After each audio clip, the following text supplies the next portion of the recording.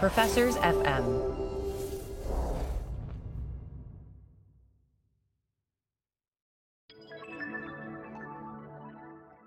Doug, as you know, we have joined the Professors FM podcast network, so it's extremely exciting. It's like, for the first time in my life, I'm going to have academic friends. This is big.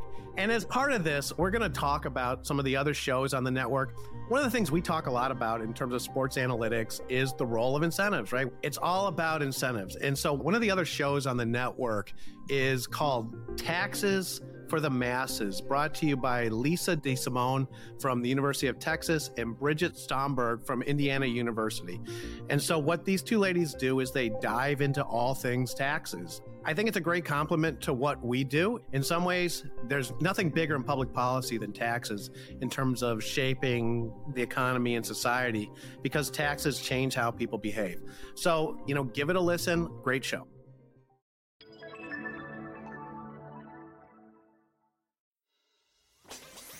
Analytics with Mike Lewis, the podcast where we talk about everything you need to know about sports analytics. Here's your host, Mike Lewis, marketing professor at Emory University. Welcome, everyone. Mike Lewis here for the Fanalytics podcast. Today, I'm joined by my good friend, Tom Smith, economics professor extraordinaire. Hey, Tom, how you doing? Hey, I love that introduction. I think that you should just call me that every time you see me. I can do that. Okay, thank you, Mike. We can do that in the hallways. Thank you, Mike. Just by way of further introductions, I think of myself fundamentally as an analytics guy, and I think of you fundamentally as an economist. Is that fair? That's fair.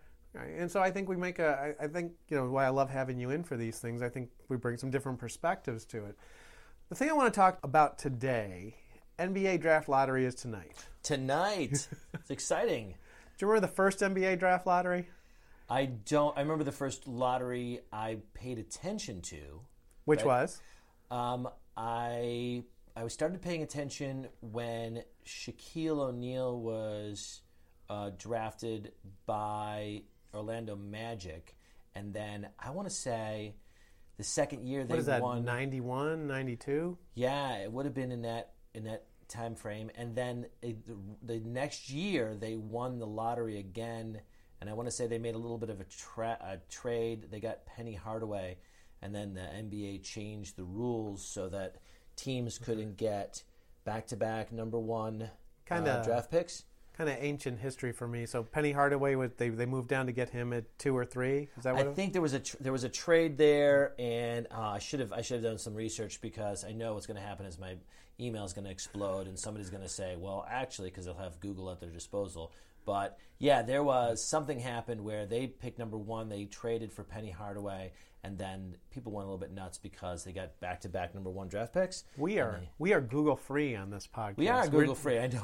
We're so factually shaky, but Google free. Google free. That's interesting, and let's come back to that in a second. This issue of changing the draft lottery because something didn't go right. I think the most famous lottery of all time, and I'm surprised it was Patrick Ewing draft lottery of 1985. So, if we go back in history, and again, we might be a little shaky on history. We were there for when it happened. My memories, who knows.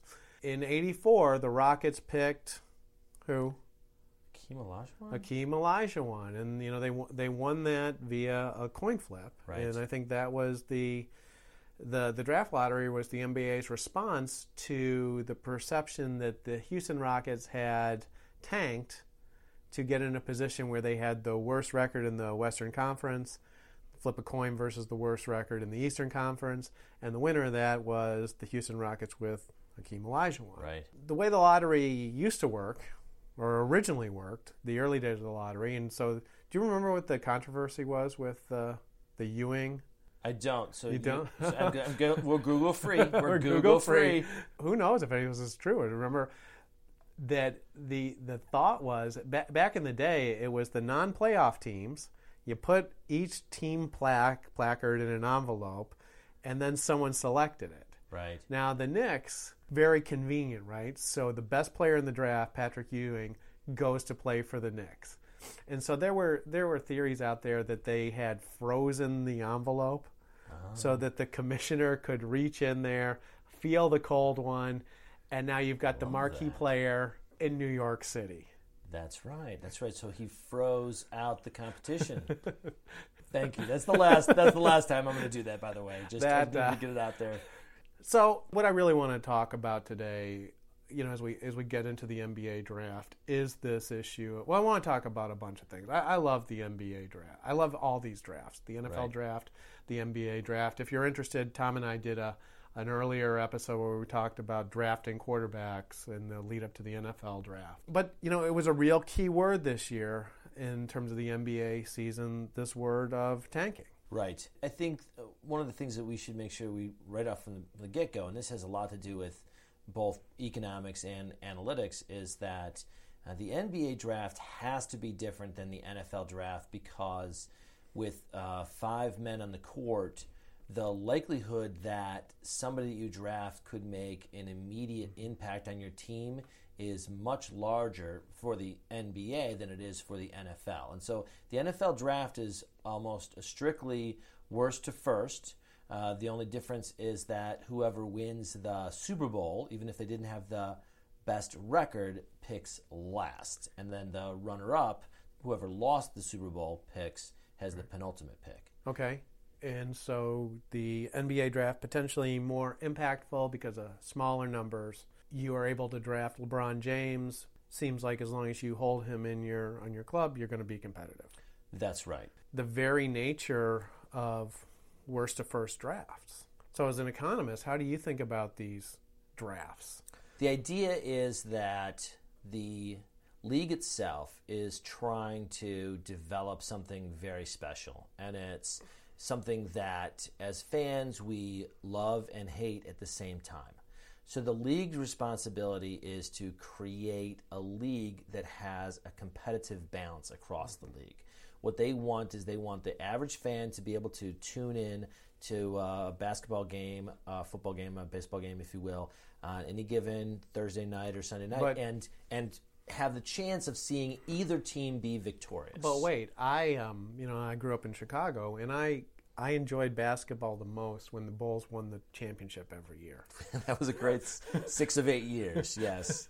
So, minimum 6 Pete, yes. And I think that's an important point, right? It's like, so you have these kind of, what do they call it? The peculiar economics of sport. I'm going way back into the memory banks. Sure. The idea that the teams always want to win, but the leagues don't.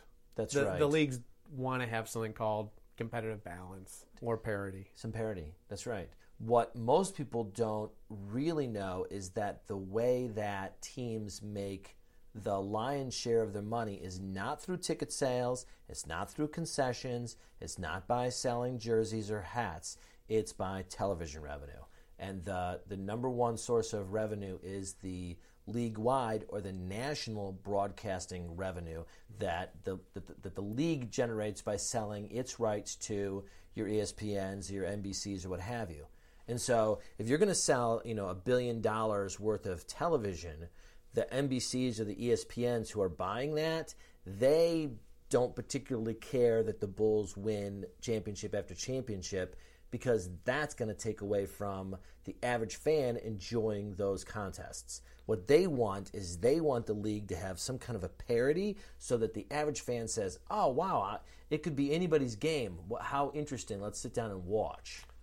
I want to stay out of the weeds, but, I think that'd be an interesting conversation as well. Because I would want to take what you said, and I get where you're coming from. Like this idea that you want to have a vibrant league, you want to have a national sport. That's right. NFL is a great example of that, right?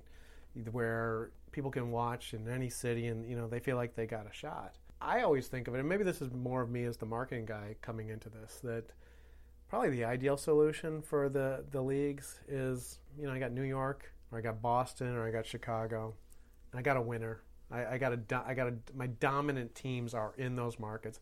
I've got Patrick Ewing in some ways, you go back to the 80s, I'm not a conspiracy theorist, but Michael Jordan ended up in Chicago. Patrick Ewing ended up in New York.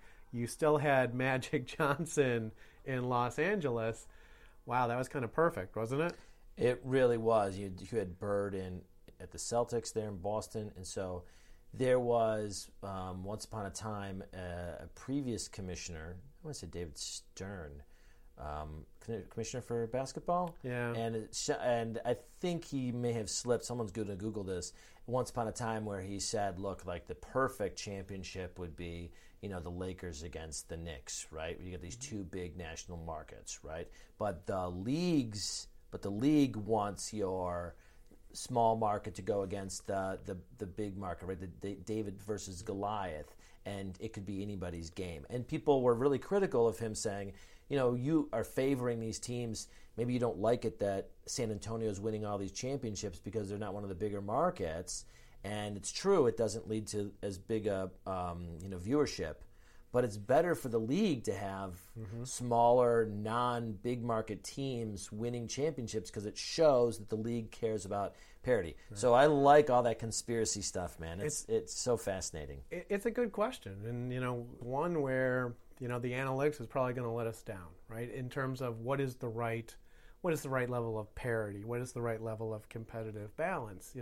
Having the Yankees, let's say baseball, having the Yankees play the Dodgers one year and then having, let's say, Boston play the Brewers, having that mix might be the right way. I don't know what the mix is. I don't think anyone does, right? But it's like on all these things. And so when I think about the draft, I think league economics, competitive balance, and to me it kind of fits in with all this other stuff. Free agency, right. Salary caps, revenue sharing, right. et cetera, et cetera. This year, probably, and I think this comes up every year, a lot of discussion about tanking. Yes. Okay. This idea that you are going to, well, why don't you define tanking for the folks? Tom? So the idea here is that, especially in the NBA, it's all the non-playoff teams enter into the draft lottery. Based on where you fall in terms of your win-loss record, you've got a certain number of ping pong ball combinations that give you access to the top 3 draft picks. Unlike when we were talking about in 1985, where all the non-playoff teams had the same chance. Exactly. So we have these non-playoff teams. Everybody has a chance, but the teams with the worst records have more of a chance of getting in the top 3 draft picks. So the last team that didn't make the playoffs, they still have a chance, whatever it was, that 1.6% chance of getting in the top 3, but their chance is very low. So the idea of tanking is, let's suppose you're not going to make the playoffs. Let's suppose that you identify the marginal impact of losing an additional 5 games or 8 games. Then you say, wait a minute, if we lose, we're going to go on a road, this road trip here of 6 games. We could easily lose 5 of these 6 games without trying too hard, and we'll increase our likelihood of getting that first round or first 3 picks by 20%. So if we tank, I hold this player, I say, don't push yourself. You get a sprained ankle, or maybe I don't tell my players to throw the game because that would be against the rules. But if I don't draw plays, if I don't force my players into a particular situation where they got to make that shot, I could, by not coaching the right way, essentially help my team lose. Okay. And that would be the tanking. And again, I think we come back to the strange economics of sports, or the peculiar economics of sports. So if what I'm hearing is, so if I lose, I get something. That's right. And actually, going back, or I get a better chance at something, going back and thinking about how the draft lottery evolved, everything has sort of been in response to try and eliminate tanking, right? That's right.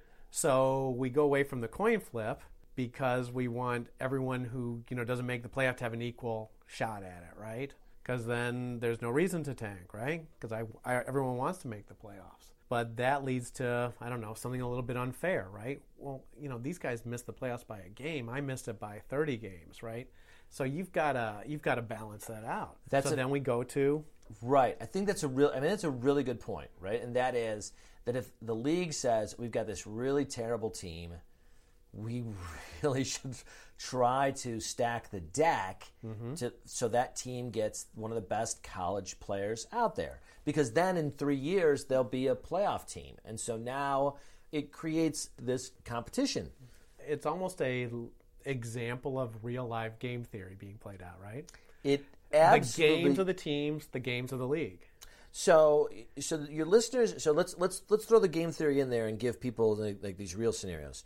So the most recent example of this is the Philadelphia 76ers, and so I'm sure people out there are familiar with. I don't know if it was called the project or the process. So the process. So the process, right? And so you're familiar with the process, and so and I when you think about it, it's really smart. It gets to one of your core points about the analytics. It gets to one of your core points about the game theory. And that is, if you're the 76ers, and you say, look, this league is dominated by 4 teams, right? And it's, you and I could both write down who we think are the top 4 teams, but we're going to write down the same 4 teams. At the beginning of the season, it seems like we can, list 4 teams and we can pretty much define, and I think in some ways there's a problem for the NBA. We could write 4 teams down and just determine who's going to be in the NBA Yeah, we finals. probably would get 3 of the teams that are in the top 4 easily, right? And so it's going to be your Golden State, it's going to be your Cleveland. I'm always San Antonio's always in the mix right now. It's almost like become like a superhero movie, right? Right, Where we know the Avengers are going to win. Right? That's right. Spoiler alert, right? There you go, half the time, right? And so if you're the 76ers and you say, look, we can't, even if we were going to compete, we can't really compete. The only way to really compete is to not compete. Yeah. Well, that's brilliant, right? And the only way the way to really do it is to not do it at all. Okay, and so this is the problem, and I think the 76ers, I think there's some really interesting things in terms of what they did and how they played out, right? But essentially we're going to be terrible for a number of years with an eye towards the future. And I don't know how long they talk about how long the process actually took or what 3 years. Yeah. What it was designed for. But they punished, maybe that's too strong, they punished their fans? Okay. I like that word. Well, I don't know. What do you think the right word is? Okay. My team is going to be terrible for years with a future payoff. How do you feel about that as a fan? So, as a fan that came out on the winning end of that, I actually can see the light at the end of the tunnel now. What did they win? Well, no. So what you don't know? Are they still playing? Here's what I like about this is that, and you know me, we're both from Chicago. I'm a huge Cubs fan. When Theo Epstein came over from the Red Sox, I saw what was going to happen was we were going to lose 100 games a couple years, and he had not the quote the process, but he knew what he was doing, and he said, "This is what I'm going to do, and there's going to be a promised land." And sure enough, my Cubbies won a World Series, and so if I'm looking at that, if we were to have gotten close but no cigar, I would have been like, you punished me for years with no ring. Did he need to do that, though? They could have done what they did, building through the draft and building up the minor leagues. They also could have paid to put a product out there immediately. But teams have tried that. One of the things that the leagues are working against is... Well, it's a baseball thing, though. That's right? A baseball thing, in baseball, without a salary cap... That's right.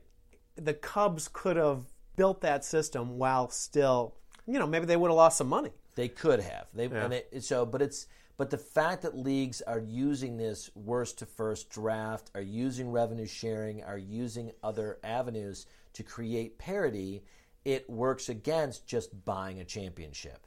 Because otherwise, every team would go out and buy a championship every year. But you've got 30 teams that are trying to buy that championship, right? And so that makes it much more difficult to do. Do the 76ers, do they suffer 3 years through just awful games, awful, terrible games? Absolutely. They made the playoffs. They made it into the second round. They're not in the... They're not in the finals. Not in the finals. Not in the conference finals. Not in the conference finals.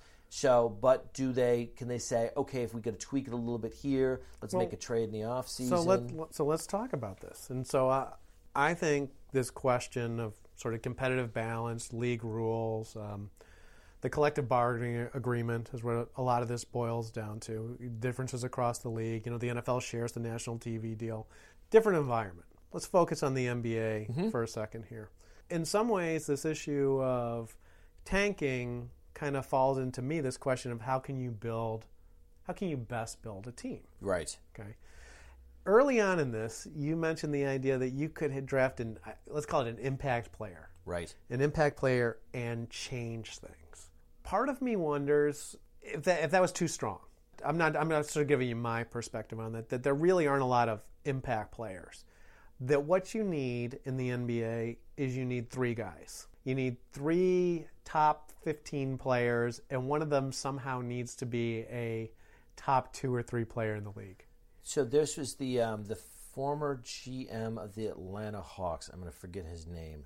There was a rule, and the rule is what you need 3 of these players in the top 15. Okay. And in order to basically, if you want to succeed in the NBA, you have to find this triangle of players that can push your team just above a little bit more. And you just have to be just marginally better than the next team, because all that matters is you just get one more point than they do, and that's a win versus a loss. And you get everything. Yeah. So if you've got to win, if you've got to have 3 of the top 15 players, then what the Sixers did actually makes a lot of sense, right? You almost need to have locally here, I think the Hawks are in a rebuild mode. You need to have a multi-year tanking strategy. Yes. Is that what's been created? That is probably the most efficient way when you're thinking about all of the constraints that an NBA franchise owner would have, right? They need to make profit. They just can't just dump money into a hole forever. And you say the only way to really be successful is to win games, to make it to the playoffs. So what I do is I lose purposefully 2, 3, 4 years in a row, get a bunch of draft picks. Maybe I can trade up with my draft picks, trade a couple draft picks to get even better draft pick, and then all of a sudden now I've got these 3 players, and you say, wow, all I need is some utility players around these 3, and I get a sharpshooter, I get some people who don't throw the ball away, and boom, all of a sudden I've got myself a winning team. Now let me ask you more of an analytics question. How many years does it take to get those 3 players? And where I'm going with this, because I think all these things end up being interrelated. And so when I hear these discussions about tanking, I feel like the discussions are almost always too small. I would put forth the argument that this current one-and-done system makes it so teams almost have to adopt a multi-year tanking strategy to be successful. Yeah. You see where I'm going with that, or? I do, and so I want to say that because let's go back. Remember when we started with this? Akeem Olajuwon and Patrick Ewing. These guys played 4 years. Was there any doubt that they were going to be stars? No, there really wasn't. Kid plays 1 year kid is a 5-star recruit, goes and plays 1 year at Duke. Maybe doesn't even start, right? Or goes. Is there more doubt? There is more doubt. And so the analytics part of this would say I would go backwards and identify, are there some kind of characteristics of my college players that translate into sure thing in the professional league's performance? See, what I would look for, yeah, I would actually look for more variance. Interesting. Because I want stars, right? Right. I want extraordinary performance, right? So in some ways, maybe I don't even care about the bus. Okay. I don't know. I mean, it's actually disturbing to me as we have this conversation because I feel like I'm evolving to the ideal strategies. I tank for 6 years. Okay. I take the highest variance players, and if I get 3 out of those 6 to work out, is that the? Okay. So all of a sudden, when you said that, I thought of Mark Cuban, but not of Mark Cuban, the basketball owner. I'm thinking Mark Cuban in Shark Tank. Because Mark Cuban in Shark Tank says, look, I go for these deals, and I don't need to hit on every deal. I need to hit on, X percentage of these deals in order for me to be successful, right? You want the blockbusters. You want the blockbusters. And so if you're thinking about this that way, then you say, look, I tank for half a dozen years, and even if I don't get the number 1 draft pick, I am going outside and I say, okay, on my odd years, I draft the players that are they were all stars in their conference and they got to the Final Four and whatever else. And then in the even years, I draft the throwaway, like, okay, this guy could be awful or it could be like amazing. And so what I do is I kind of go for an outside, right? I just throw the dice at this player and figure anything could happen. But this is only one of a number of draft picks that I'm going to get, so it could be a throwaway draft pick. I like that. Yeah. I don't know if that's what you were suggesting or not. Well, I think it's that you're probably right that that it introduces all sorts of complexity to the team, right? That I've got in some ways I love variance for some kind of players, and I hate variance for other kind of players, right? And maybe there are, sort of the pieces of the puzzle, the role players or the banger rebounder, maybe I want certainty there. But if I'm drafting for that superstar, then I want the variance, which again kind of creates a lot of strange incentives across these leagues. It does, and it creates. It's almost like I want the guy that was injured because I don't know, right? It's a mystery. I want the mystery package rather than the guy that played four. I definitely want the guy that played 1 year than the guy that played 4 years at Duke. It's an interesting thing. All right, but so does that change now, because we're getting into a different kind of like analytics and game theory? Does that change how college players go about what they try to do? Because they need to win, they need to show points, they need to show productivity. But if you get if you have all of a sudden teams that start drafting sort of these fringy players, don't you think that's already happened? That it's like one of the worst things you can do as a player is stay 4 years in college basketball? Yeah, because there's you've revealed any upside. Well, you've revealed any fault of your game, right? So let me ask you this. It's sort of just totally open, and it might feel almost like putting you on the spot. Okay, I like being put on the spot. You're the NBA. What do you do with this draft lottery? They try a coin flip. People complain about that. They try putting all the playoff teams into the hopper. People complain about that. They've got this weighted system, and people are still endlessly going on about tanking. What do you do? Well, what they're actually going to do is they're changing the lottery probabilities again starting next year. And so they're probably going to move them more towards the envelope scenario than the super weighted, scenario. So, because that would eliminate some of the incentive to tank. Right? So if they say like, okay, instead of the first team having, example, the Suns, right? You say they have a 64% chance of making one of the top three picks, right? 25% of the top picks. So what if you move that to 50%, right? And then you move that other 14% down towards some of those middle teams. So right? just playing working on the margins. You're just working on the margins. Then what you do is you are eliminating on the margin that one team that says, okay, we're gonna throw tonight's game. I mean, we're not going to play as hard as we would otherwise, right? And that's what I think the NBA is going to do. What the NBA should do, and this is what I want, is speculation. Until they show that viewership has really gone down, I think they should play a wait and see game. Because what I want to know, let it go. I would let it go. Now here's why. We already know we have a pretty good idea about who's going to make the championships this year, right? And even at the beginning of next season, those are going to be the Las Vegas odd-on favorites anyway. So I would say there's nothing they can do this year. There's nothing they can do next year because the Suns aren't going to win a championship next year. I'm sorry, folks, but they're not. Even if they win the number one pick, they're not going to go to the championship next year. It's going to take them multiple years to rebuild that team because that team was not very good. So if I'm the NBA, I would say, okay, you guys want to tank. We see there's an incentive to tank. Maybe we let the draft go, but what we do is we take away some of your revenue sharing numbers. Okay.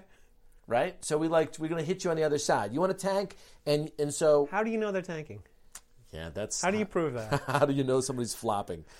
Because in some ways you're setting it up like, oh, God, you're terrible, and we're going to punish you for being terrible. You know what? I'm really glad that you asked me that. So I want to say it was 2 years ago where, maybe 3 years ago, as the San Antonio Spurs were thinking towards their long-term playoffs what was happening was their coach was sitting out a player or two. If they were on a long road trip, they'd send a player home early, and the league started fining them and saying, you're not putting the best team on the court. Now, of course, the Spurs turned around and said, we're trying to win championships, not necessarily this game.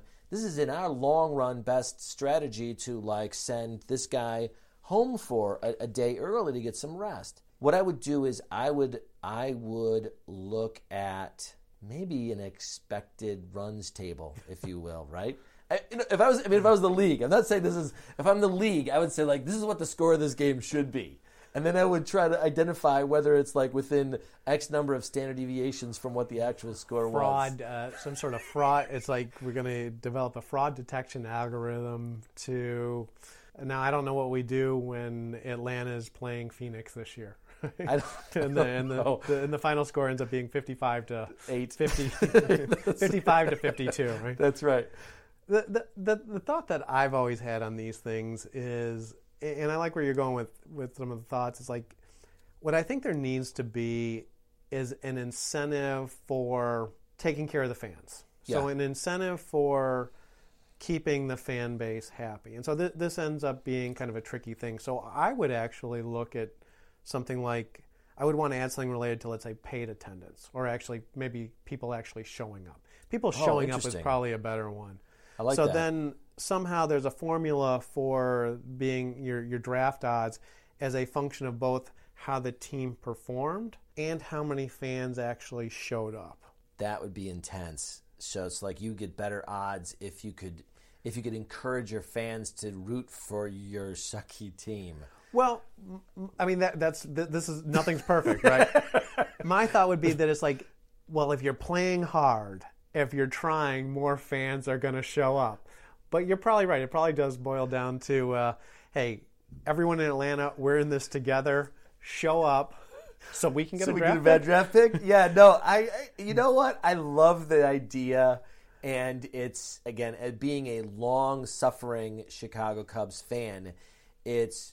People would say geez, let's get together, people. Let's not show up to the game to show the owners that they've got to be serious about rebuilding this team, right? And so that creates a disconnect between what the fans think, and that fans say, if I don't show up, the owners will get the picture, so they've got to make the team better so that we'll show up. But if we show up for a crappy team, then what's the incentive to actually put together a winning team? So now we've got essentially a game theory problem, but now we've got three players. We've got the league, we've got the teams, and we've got the fans. Right, and depending on where it is that your team happens to be, you either have really loyal fans, and you've done lots of research on this. You have your loyal fans or you don't have your loyal fans. And so if you're lucky enough to be in a market with loyal fans, you could, through that system, you could tank and get first-round draft picks, and you'd be unlucky enough to be in Atlanta. But what do you tank? Okay, but how about this as a pushback on this?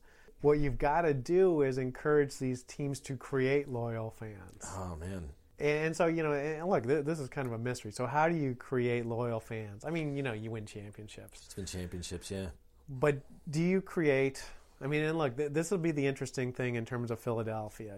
During the process, attendance tanks. They've now, they've got something going. Do the fans always come back? What is the downside? Is there a downside to the process? I mean, so my argument will be based really on the idea that, you always got to play hard. You got to keep the fans engaged. That is such a difficult thing to predict. Think about this: when the Atlanta Hawks had this really great string of victories in terms of getting to the playoffs, and they had a record number of seasons in a row that they made it to the playoffs, but they were never able to get past the first round. Then they got to the second round. They eventually got swept by Cleveland, but when they started to actually win, they got into the second round and they got into the third round. They sold a lot of season tickets for the following year. So fans do show up, but the problem is they couldn't put together a winning team after that, and then fans start to dwindle. And so you can get that, but also think about this. The Braves had won so many division championships in a row, that people started getting bored by the fact that, through the 90s, right? So most of the 90s was just sort of dominated by, all of these great Braves pitchers. And at some point, people weren't even showing up to the first round playoff games. Like, people were like, whatever, they're winners. And so it can swing both ways. You suck, your attendance goes down. You get great, and maybe your attendance goes down, maybe just in the wrong city. Right, and I love that, and I think that's a topic for a future episode, talking about, let's say, we could talk about the Atlanta sports market or sort of some other different, differences across sports market, because it is a fascinating one. Moving to this city, thinking about that Braves run and thinking about how much they've been embraced. I mean, can you imagine in Chicago if the Cubs had made the playoffs in that kind? They would own that city. So they're right? always going to be all sorts of differences. So one of the things we're going to get, I think we're both going to get emails and tweets about is, people are going to always come back and say, like, well, why don't we do something like they do in European soccer with relegating teams? And it's always, and I always show them the economics and say, you understand that this is an absolute impossibility. You can't say, like, okay, so the 76ers, they tank, so we move them into the D League and move somebody else up. You say, well, you need to have a huge fan base to support a second tier of teams across the entire country. Of course, in order for that to work, you'd have to have, a television deal and people willing to go to those games. In this country, man, you can't get people to go see the Timberwolves, for crying out loud, or the Hawks, much less like a D League team. And so it's just an impossibility of having multiple tiers and relegating teams between divisions. People always point to the European system and say it works for them. It doesn't work for them in a lot of ways. What we started talking about today was the NBA draft and how far we've gone. And how far we've gone and tanking.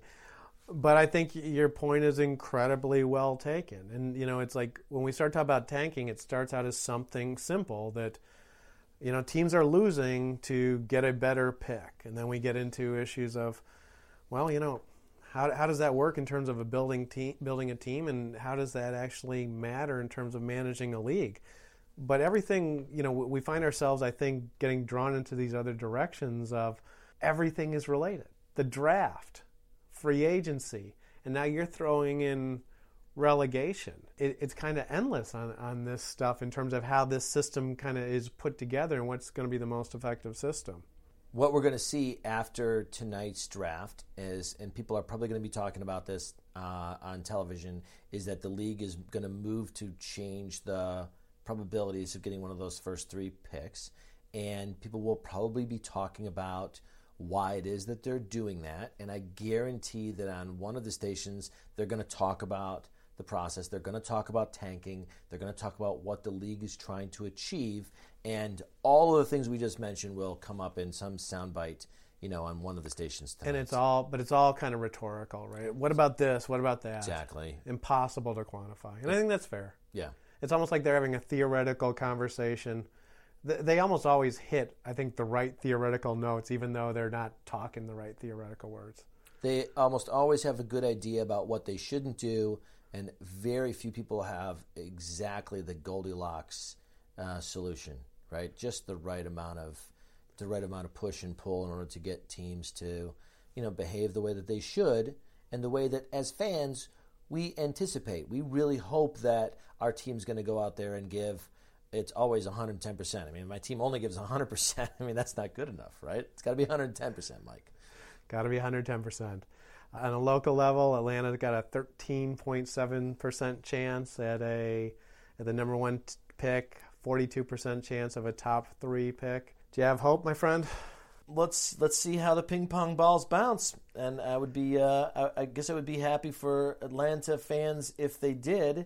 It would make my ticket prices probably a little bit more expensive. So why don't we leave it at there with a promise to come back and talk about the Atlanta sports market, how this place works, how these teams interact, how Atlanta fandom works. Okay, but if they win this lottery and they get a pick, then you got to make me a promise that we're going to do a podcast from courtside next year during a game. We'll just podcast out a game in the middle of a Hawks Knicks or something. Tom, you have more faith in our technology than we do. Mm-hmm. Okay. Thank you, Tom. Thank you.